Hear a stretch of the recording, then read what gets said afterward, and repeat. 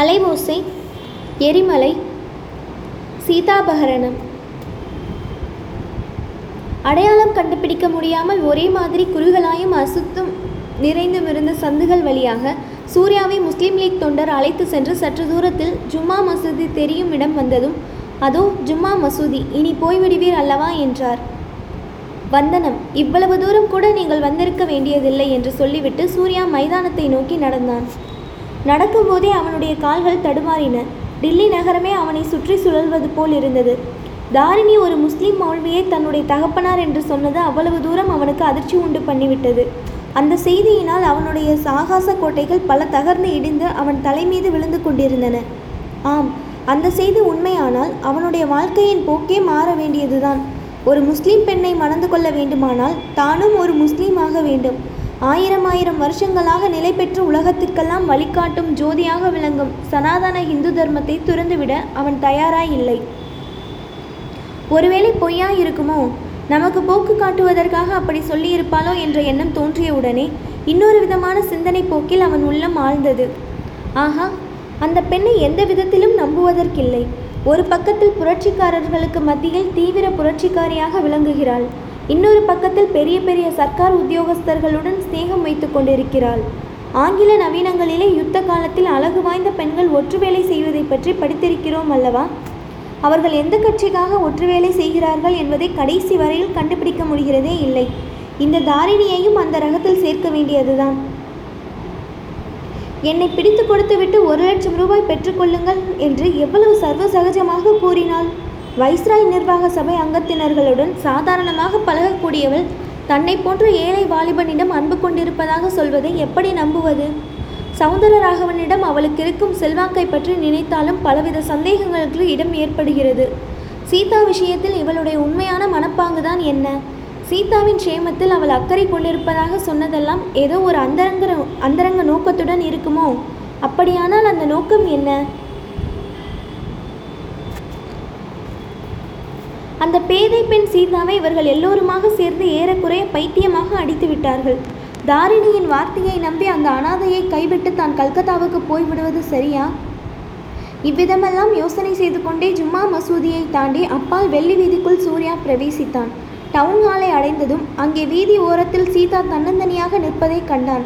விரைந்து அவளிடம் சென்று, சீதா, நீ இங்கே வந்து ரொம்ப நேரமாகி விட்டதா என்றான். 1/4 மணி நேரம்தான் ஆயிற்று. ஆனாலும் சாலையில் போகிறவர்கள் என்னை உற்று உற்று பார்த்துவிட்டு போவது எனக்கு கொஞ்சமும் பிடிக்கவில்லை. இன்னும் 5 நிமிஷத்துக்குள் நீ வராவிட்டால் வீட்டுக்கு திரும்பி போய்விடுவது என்று எண்ணிக்கொண்டிருந்தேன். நல்ல வேளையாக நீ வந்துவிட்டாய் என்று சொன்னாள் சீதா. சூர்யாவின் மனதில் அப்போது 5 நிமிஷம் கழித்து வராமற் போனோமே என்று தோன்றியது. அப்படி தாமதித்திருந்தால் சீதா திரும்பி போயிருப்பாள். தனக்கு பொறுப்பு ஒன்றும் இல்லாமல் போயிருக்கும். மறுகணம் சூர்யாவுக்கு தன்னுடைய சுயநல எண்ணம் வெட்கத்தை அளித்தது. அனாதை சீதாவுக்கு யாருமே சிநேகமில்லை. அனுதாபத்துடன் அவளுக்கு உதவி செய்வாரும் கிடையாது. நாமும் இப்படி அவளை கைவிட எண்ணினால்? இருவரும் டவுன்ஹாலுக்கு பின்புறம் உள்ள சாலையின் வழியாக காந்தி மைதானத்தை நோக்கி நடந்தார்கள். முதல் நாள் தாரிணியுடன் உட்கார்ந்து பேசிக்கொண்டிருந்த அதே மரத்தடிக்கு சூர்யா சீதாவை அழைத்து சென்றான். வழியில் அவர்கள் ஒன்றுமே பேசவில்லை. ஏனெனில் நடக்கும்போது சூர்யாவின் மனம் சீதாவின் விஷயத்தில் தன்னுடைய கடமை என்ன என்பதை பற்றி மிக தீவிரமாக சிந்தித்து கொண்டிருந்தது. மரத்தடியில் சென்று உட்கார்ந்ததும் சீதா அக்கம் பக்கம் பார்த்துவிட்டு, அம்மாஞ்சி, நீ உடனே இந்த ஊரை விட்டு போய்விடு. உன்னை போலீசார் பிடிப்பதற்கு தேடிக்கொண்டிருக்கிறார்கள். டெலிஃபோனில் உன் மாதிரி பேசி என்னிடம் விஷயம் தெரிந்து கொள்ள முயன்றவர்கள் போலீசார்தான். இதை எப்படியாவது உன்னிடம் சொல்லிவிட்டு போகத்தான் நான் முக்கியமாக இங்கே வந்தேன். டெலிஃபோனில் சொல்வதற்கும் பயமாய் இருந்தது. நடுவில் யாராவது டெலிஃபோனில் பேச்சை ஒட்டு கேட்டாலும் கேட்கக்கூடும் அல்லவா? இன்றைக்கு ராத்திரியே புறப்பட்டு போய்விடு சூர்யா என்று படபடவென்று பேசினாள். அத்தங்கா, என்னை பற்றி உனக்கு ஏன் இவ்வளவு கவலை? போலீசார் என்னை பிடித்துவிட்டால்தான் என்ன? எந்த நிமிஷமும் கைதியாகி சிறைக்கு போவதற்கு நான் தயாராகத்தான் இருக்கிறேன். உன்னுடைய விஷயத்தை பற்றி பேசு சீதா. நேற்றிரவு நான் வாசலில் போவதாக போக்கு காட்டிவிட்டு தோட்டத்திற்கு திரும்பி வந்து ஜன்னல் வழியாக பார்த்து கொண்டிருந்தேன். உன்னை ராகவன் கை நீட்டி அடித்ததை பார்த்தபோது எனக்கு ரத்தம் கொதித்தது. கைத்துப்பாக்கியால் சுட்டுவிடலாம் என்று கூட எண்ணினேன். நீ உன் அகத்துக்காரர் மீது புகார் சொன்னபோது எனக்கு அவ்வளவு நம்பிக்கை உண்டாகவில்லை. ஸ்திரீகளுடைய சுபாவமே புகார் சொல்வதுதான் என்று மனதிற்குள் நினைத்து கொண்டேன். ஆனால் ராகவன் உன்னை நடத்திய விதத்தை பார்த்த பிறகு சந்தேகமில்லாமல் போய்விட்டது. இப்பேற்பட்ட ராட்சதன் உனக்கு புருஷனாக வாய்த்தானே, நான் அதற்கு காரணமாய் இருந்தேனே என்று எண்ணி எண்ணி நேற்று இரவெல்லாம் நான் தூங்கவில்லை. இப்படிப்பட்ட புருஷனை விட்டுவிட்டு நீ ஓடிப்போக எண்ணினால் நான் உன் பேரில் குற்றம் சொல்ல மாட்டேன். நானே உன்னை அழைத்து போக தயாராய் இருக்கிறேன். என்னுடன் நீயும் வா. அமரநாத்தின் வீட்டில் உன்னை ஒப்புவித்துவிட்டு பிறகு நான் என் காரியத்தை பார்க்கிறேன். அமரநாத்தும் அவன் மனைவி சித்ராவும் எனக்காக எது வேண்டுமானாலும் செய்வார்கள். உன்னை வைத்து காப்பாற்றுவார்கள். இவ்வளவு நேரம் அரைமனதாக கேட்டுக்கொண்டிருந்த சீதா இப்போது குறுக்கிட்டு, சூர்யா, அந்த யோசனை எல்லாம் இனி வேண்டாம். நான் என்ன செய்வது என்று ஒரு முடிவுக்கு வந்துவிட்டேன் என்று சொன்னாள். அத்தங்கா, அந்த மாதிரி முடிவு செய்ய வேண்டாம். நீ எதற்காக உயிரை விட வேண்டும்? ராகவனை போன்ற ஈவிரக்கமில்லாத கிராதகனுக்காகவா? என்னுடைய உடம்பில் மூச்சு உள்ள வரையில் உன்னை நான் சம்ரட்சிப்பேன். இந்த உலகமெல்லாம் உனக்கு விரோதமாய் இருந்தாலும் நான் உன்னுடைய கட்சியில் இருப்பேன். ஏதாவது கெட்ட பெயர் வருகிறதா இருந்தால் அந்த கெட்ட பெயரை நான் உன்னுடன் பகிர்ந்து கொள்கிறேன். உயிரை விடுகிற எண்ணத்தை மட்டும் நீ விட்டுவிட வேண்டும் என்று சூர்யா உணர்ச்சி பொங்க கூறினான். சூர்யா, உயிரை விடுவது பற்றி யார் பேசினார்கள்? உயிரை விடும் உத்தேசம், என் அகத்துக்காரரை விட்டு போகும் உத்தேசம் இரண்டையும் நான் கைவிட்டு விட்டேன். அவருடைய மனம் போல் நடந்த அவருடைய திருப்தியை சம்பாதித்துக் கொள்வது என்று முடிவு செய்து விட்டேன். உனக்கு ஒருவேளை வியப்பாய் இருக்கும். நேற்று ராத்திரி சம்பவத்துக்கு பிறகு இத்தகைய தீர்மானம் நான் எப்படி செய்தேன் என்று ஆச்சரியப்படுவாய். ஒருவேளை நம்பக்கூட மாட்டாய். ஆனாலும் நான் சொல்வது உண்மை. இன்றைக்கு மத்தியானம் ஒரு பத்திரிகையில் கஸ்தூரிபாய் காந்தியின் சரித்திரத்தை வாசித்தேன். அதுதான் என் மனதை மாற்றிவிட்டது. கஸ்தூரிபாய் காந்தி எப்படியெல்லாம் கஷ்டப்பட்டிருக்கிறாள் தெரியுமா? 70வது வயதில் ஜெயிலுக்கு போயிருக்கிறாள். அவள் அல்லவா உத்தமி? நானும் என் கணவர் இஷ்டப்படி இனிமேல் நடந்து கொள்கிறது என்று தீர்மானித்திருக்கிறேன். சூர்யாவின் தலையிலிருந்து ஒரு பெரிய பாரம் நீங்கியது போல தோன்றியது. சீதாவின் முடிவு அவனுடைய இருதயத்துக்கு உகந்ததாய் இருந்தது. ஆனால் அவனுடைய அறிவு அந்த முடிவை ஆட்சேபித்தது. சீதாவை பார்த்து அவன் கூறியதாவது, ஸ்திரீகளின் மனதை கண்டுபிடிக்கவே முடியாது என்கிறார்களே, அது வாஸ்தவமாகத்தான் இருக்கிறது. பெண்களின் சஞ்சல புத்தியை பற்றி பெரியோர்கள் சொல்லியிருப்பதிலும் தவறில்லை. இரண்டுக்கும் நீயே உதாரணமாய் இருக்கிறாய். நேற்று இரவு எப்படி பேசினாய், இன்றைக்கு எப்படி பேசுகிறாய்? புருஷன் என்னை கொடுமை செய்தாலும் மனைவி பொறுத்து கொண்டிருக்க வேண்டும் என்னும் கட்சியை நான் ஒப்புக்கொள்ள முடியாது. அதெல்லாம் பழைய காலம். பெண்களை அடிமைப்படுத்த புருஷர்கள் எழுதி வைத்த சாஸ்திரங்கள் சொல்லும் கடமை. ஆண்களோடு பெண்களும் சரிநிகர் சமானம் என்பது இந்த காலத்து தர்மம். கஸ்தூரிபாய் காந்தியை பற்றி கூறுகிறாயே, கஸ்தூரிபாயின் கணவர் உலகம் போற்றும் உத்தமர். மகாத்மா காந்தியோடு மற்றவர்களை இணை சொல்ல முடியுமா?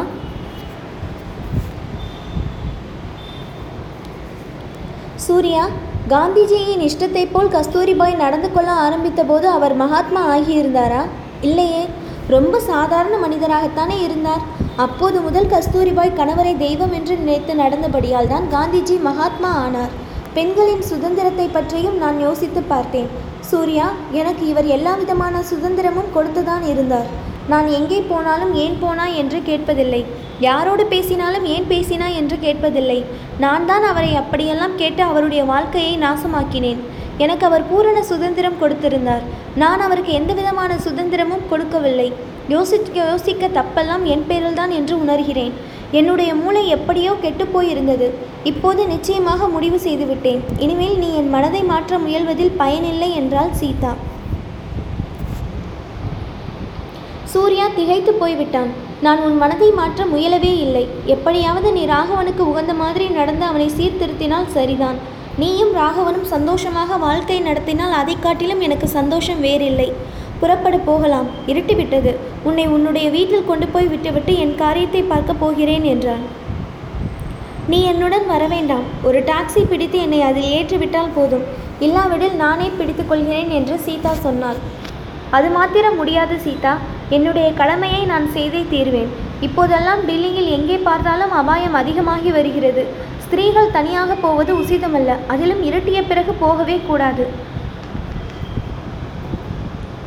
எனக்கு என்ன அபாயம் வந்துவிடும் சூர்யா? நீ எதற்காக என்னை பற்றி வீணில் பயப்படுகிறாய்? உனக்கு தெரியாது.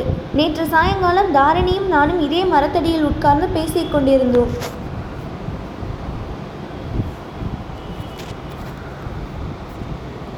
தாரிணியோடு இந்த இடத்திலேயே பேசிக்கொண்டிருந்தாயா? என்னிடம் சொல்லவே இல்லையே என்று கேட்ட சீதாவின் குரலில் இத்தனை நேரமும் இல்லாத ஈருஷை துணித்தது. உன்னிடம் சொல்ல சந்தர்ப்பம் ஏற்படாதபடியால் சொல்லவில்லை. அதனால் என்ன? ஒன்றுமில்லை. நீயும் தாரணியும் எதை பற்றி பேசிக் கொண்டிருந்தீர்கள்? இந்த மரத்தின் அடிக்கு எதற்காக வந்தீர்கள்? தனியாக பேச வேண்டியிருந்தது, அதனால்தான் வந்தோம். இன்றைக்கு நாம் இருவரும் வரவில்லையா? தனியாக நீங்கள் என்ன பேசினீர்கள் என்று கேட்டேன். பல விஷயங்களை பற்றியும் பேசினோம். முக்கியமாக புரட்சி இயக்கத்தை மேலே நடத்துவது பற்றி பேசிக் கொண்டிருந்தோம். உன்னை பற்றியும் பேசினோம். என்னை பற்றி என்ன பேசினீர்கள்? தாரிணியுடன் நீ என்னை பற்றி பேசுவதற்கு அவசியம் என்ன என்று சீதா கேட்டாள். உன்னுடைய உடல்நிலையும் உள்ளத்தின் நிலையும் சரியாயில்லாதது பற்றி பேசினோம். உனக்கு எப்படி உதவி செய்வது என்று யோசித்தோம். எனக்கு ஒரு உதவியும் தேவையில்லை. என்னமோ சொல்ல வந்தாயே, அதை சொல். நீயும் தாரிணியும் இங்கே பேசிக் கொண்டிருந்தீர்கள். அப்புறம் தாரிணி போன பிறகு நான் உட்கார்ந்திருந்த இடத்துக்கு 3 ஆசாமிகள் வந்தார்கள். வந்து லோகா பிரமமாக கொஞ்ச நேரம் பேசினார்கள். பிறகு தங்கள் நோக்கத்தை வெளியிட்டார்கள். அதாவது தாரிணியை அவர்கள் கைப்பற்றி கொண்டு போவதற்கு நான் உதவி செய்தால் எனக்கு ₹1,00,000 தருவதாக சொன்னார்கள். நன்றாய் இருக்கிறதல்லவா? இது என்ன அநியாயம்? அப்படிப்பட்ட மனிதர்கள் யாராயிருக்கும் என்றாள் சீதா. ஏதோ ஒரு சுதேச சமஸ்தானத்து ஆட்கள் என்று தோன்றியது. இந்த 1943ஆம் வருஷத்தில் வைஸ்ராய் வேவலின் ஆட்சியின் கீழ் டில்லி நிலைமை இப்படி இருக்கிறது. இருட்டிலே உன்னை தனியாக அனுப்ப எப்படி எனக்கு மனம் வரும்? சூர்யா, என் விஷயத்தில் அந்த மாதிரி கவலை உனக்கு வேண்டாம். தாரிணியை போன்ற அழகிற்கு ₹1,00,000 தருவதாக சொன்னால் எனக்கும் அப்படி சொல்வார்களா?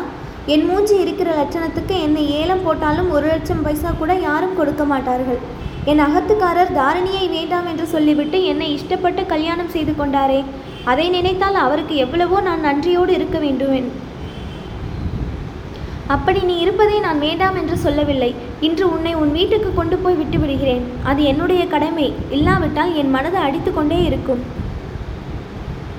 சூர்யா, உன்னை நான் வரவேண்டாம் என்று நான் சொல்லுவது உனக்காகத்தான். எங்கள் வீட்டுக்கு அருகில் போலீசார் வட்டமிட்டு கொண்டிருக்கிறார்கள். நீ அவ்விடம் வந்தால் உடனே உன்னை அரெஸ்ட் செய்து விடுவது என்று காத்திருக்கிறார்கள். அரெஸ்டை பற்றி எனக்கு கொஞ்சமும் கவலை இல்லை என்றுதான் முன்னமே சொன்னேனே. உனக்கு கவலை இல்லை என்பது சரிதான். நீ எப்போதும் கைதியாவோம், ஜெயிலுக்கு போய் நிம்மதியாக இருப்போம் என்று எண்ணிக்கொண்டிருக்கிறாய். ஆனால் என் அகத்துக்காரர் சர்க்கார் உத்தியோகஸ்தர் என்பதை நீ கவனித்தாயா? எங்களுடைய வீட்டில் உன்னை கைது செய்யும்படி நேர்ந்தால் அவருடைய நிலைமை என்ன ஆகும்? அவருடைய உத்தியோகத்துக்கு ஆபத்து வராதா? சூர்யா ஒரு நிமிஷம் திகைத்து ஸ்தம்பித்து போய்விட்டான். பிறகு, மன்னிக்க வேண்டும் சீதா, அந்த விஷயத்தை நான் எண்ணி பார்க்கவே இல்லை. போகட்டும், நான் உன் வீடு வரையில் வரவில்லை.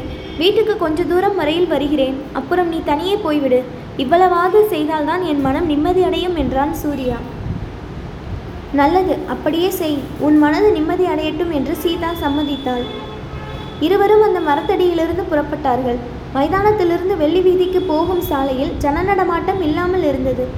அந்த சாலையில் ஓரிடத்தில் ஒரு பெரிய மோட்டார் நின்று கொண்டிருந்தது. அதனுடைய பின்புறத்திலிருந்து 1111 என்னும் நம்பர் சூர்யாவின் மனதில் பதிந்தது. வண்டிக்குள் 2 பேர் இருந்தார்கள். வண்டிக்கு வெளியில் சாலை ஓரத்து வேலிக்கருகில் நின்று இருவர் சுருட்டு பிடித்து கொண்டிருந்தார்கள். வண்டியை தாண்டி சென்றபோது சூர்யாவின் மனதில் ஒரு சந்தேகம் உதித்தது. ஆனால் அதை தீர்த்து கொள்ளும் சந்தர்ப்பம் அதுவல்ல என்பதை உணர்ந்தான். பின்னர் கொஞ்சம் வேகமாகவே நடந்தான். சூர்யாவும் சீதாவும் வெள்ளி வீதியை அடைந்து மணிக்கூண்டுக்கு அருகில் ஒரு டாக்ஸியை பிடித்தார்கள். அதில் ஏறி உட்கார்ந்ததும் வண்டி புதுடில்லியை நோக்கி போயிற்று. அவர்கள் ஏறிய டாக்ஸியை பின்னால் ஒரு மோட்டார் வண்டி தொடர்ந்து வருகிறது என்று சூர்யா சந்தேகித்தான். அதை நிச்சயம் செய்து கொள்ள முடியவில்லை. புதுடில்லி சாலையில் மோட்டார் வண்டிகள் முன்னும் பின்னும் போகாமலா இருக்கும்? வண்டி வேகமாய் சென்றது. ஜந்தர் மந்தர் என்னும் வானசாஸ்திர ஆராய்ச்சி கூடத்தை கடந்ததும் சீதா, இங்கேயே வண்டியை நிறுத்திவிடலாம், எங்களுடைய வீடு இன்னும் கொஞ்ச தூரம்தான் இருக்கிறது என்றாள். சரி என்று சொல்லி சூர்யா வண்டியை நிறுத்த செய்தான். நான் இவ்விடம் இறங்கிக் கொள்ளட்டுமா? நீ வீட்டுக்கு போய் வண்டியை அனுப்பிவிடுகிறாயா? வேண்டாம், டாக்ஸி காரில் போய் இறங்கினால் வேலைக்காரர்கள் ஏதாவது நினைத்து கொள்வார்கள். நடந்து போனால் வழக்கம் போல் உலாவ போய் வருவதாக எண்ணிக்கொள்வார்கள்.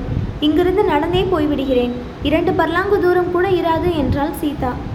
சரி என்றான் சூர்யா. சீதா வண்டியிலிருந்து இறங்கியதும், இன்று ராத்திரியே கல்கத்தா போகப் போகிறாய் அல்லவா? கட்டாயம் போய்விடு சூர்யா என்றாள். போகத்தான் போகிறேன் சீதா. நாம் மறுபடியும் எப்போது சந்திக்கிறோமோ என்னமோ, ஆனால் என்னிடம் உனக்குள்ள அபிமானத்தையும் நீ எனக்கு செய்திருக்கும் உதவியையும் ஒரு நாளும் நான் மறக்க மாட்டேன் என்றாள் சீதா. நானும் உன்னை ஒரு நாளும் மறக்க முடியாது அத்தங்கா. சீதா சாலையில் நடந்து போய் கொண்டிருந்தாள். சூர்யா வண்டியிலிருந்து இறங்கி அவள் போவதையே பார்த்து கொண்டு நின்றான். வெண்ணிலா துல்லியமாக பிரகாசித்து கொண்டிருந்தது. பக்கத்து வீடுகளின் தோட்டங்களிலிருந்து இரவு பூக்கும் மலர்களின் சுகந்தம் வந்து கொண்டிருந்தது. காற்று மிருதுவாக வீசிற்று. பக்கத்து வீடு ஒன்றிலிருந்து சோஜா ராஜகுமாரி சோஜா என்னும் கிராமாஃபோன் கீதம் கேட்டுக்கொண்டிருந்தது. இத்தகைய சூழ்நிலையில் சீதா மேலே மேலே அந்த சாலையில் தன்னந்தனியாக போய்க் கொண்டிருந்தது ஏதோ ஒரு சினிமா படத்தில் வரும் காட்சியைப் போல் தோன்றியது. சீதாவின் வருங்கால பாக்கியம் எப்படியோ, அவளுடைய மனமாறுதலை பற்றி அவள் சொன்னதெல்லாம் உண்மைதானா, அல்லது நம்மிடம் அவ்விதம் சொல்லிவிட்டு சென்று விஷத்தை அருந்தி சாகப் போகிறாளா? அப்படி நேர்ந்தால் அந்த சாவில் நமக்கு பொறுப்பில்லாமல் போகுமா என்று சூர்யா எண்ணமிட்டு கொண்டிருந்தான். பின்னால் தொடர்ந்து வந்து கொண்டிருந்த கார் சூர்யாவை தாண்டி போயிற்று. அதனுடைய நம்பர் 1111 என்பது மறுபடியும் அவனுடைய கண்ணில் பட்டு கவனத்தில் பதிந்தது. வேகமாக சென்ற அந்த மோட்டார் கார் பட்டென்று பிரேக் போடப்பட்டு சீதாவின் அருகில் நின்றது. வண்டியிலிருந்து 2 பேர் குதித்தார்கள். சீதாவை பலவந்தமாக காருக்குள் தள்ளினார்கள். தாங்களும் ஏறிக்கொண்டார்கள். கதவு சாத்தப்பட்டது. வண்டி கிர் என்ற சத்தத்துடன் திரும்பி சூர்யா நின்ற வழியாகவே மறுபடியும் வரத் தொடங்கியது. இவ்வளவும் சுமார் அரை நிமிஷத்துக்கு குறைவான நேரத்தில் நடந்துவிட்டது. சூர்யாவின் மூளை சற்று நேரம் செயலிழந்து போயிருந்தது. ஆனால் அந்த வண்டி நின்ற இடத்தை தாண்டி சென்றபோது மூளை வேலை செய்ய ஆரம்பித்தது. வண்டிக்குள்ளிருந்து அம்மாஞ்சி என்ற தீனக்குரல் வந்தது போல தோன்றியது. சூர்யா தன் கால்சட்டை பையிலேயே வைத்திருந்த கைத்துப்பாக்கியை எடுத்து அந்த வண்டியின் டயர்களை நோக்கி சுட்டான். டயர் மீது குண்டு படவில்லை. சட்டென்று பக்கத்தில் நின்ற டாக்ஸிக்குள் ஏறிக்கொண்டு, அதோ அந்த வண்டிக்கு பின்னால் விடு, உனக்கு வேண்டியதை தருகிறேன், இல்லாவிட்டால் உன்னை சுட்டு கொன்று விடுவேன் என்றான். பெட்ரோல் குறைவாக இருக்கிறது சாஹிப் என்றான் வண்டியின் டிரைவர். அதனால் பரவாயில்லை, பெட்ரோல் இருக்கிற வரையில் வண்டியை ஓட்டு சீக்கிரம் என்றான் சூர்யா. இந்த சமயம் பார்த்து ஒரு போலீஸ்காரன் அங்கு வந்து சுட்டது நீதானா? அந்த துப்பாக்கியை இப்படி கொடு என்று கேட்டான். சூர்யா அந்த போலீஸ்காரனை பிடித்து வேகமாக ஒரு தள்ளு தள்ளினான். போலீஸ்காரன் தூர போய் விழுந்தான். ஜாவ் ஜாவ் என்று சூர்யா அதட்டினான். டாக்ஸி டிரைவரும் மூளை குழம்பி போய் வண்டியை அதிவேகமாக விட்டு சென்றான். விழுந்த போலீஸ்காரன் எழுந்து நின்று 3 தடவை விசில் ஊதினான்.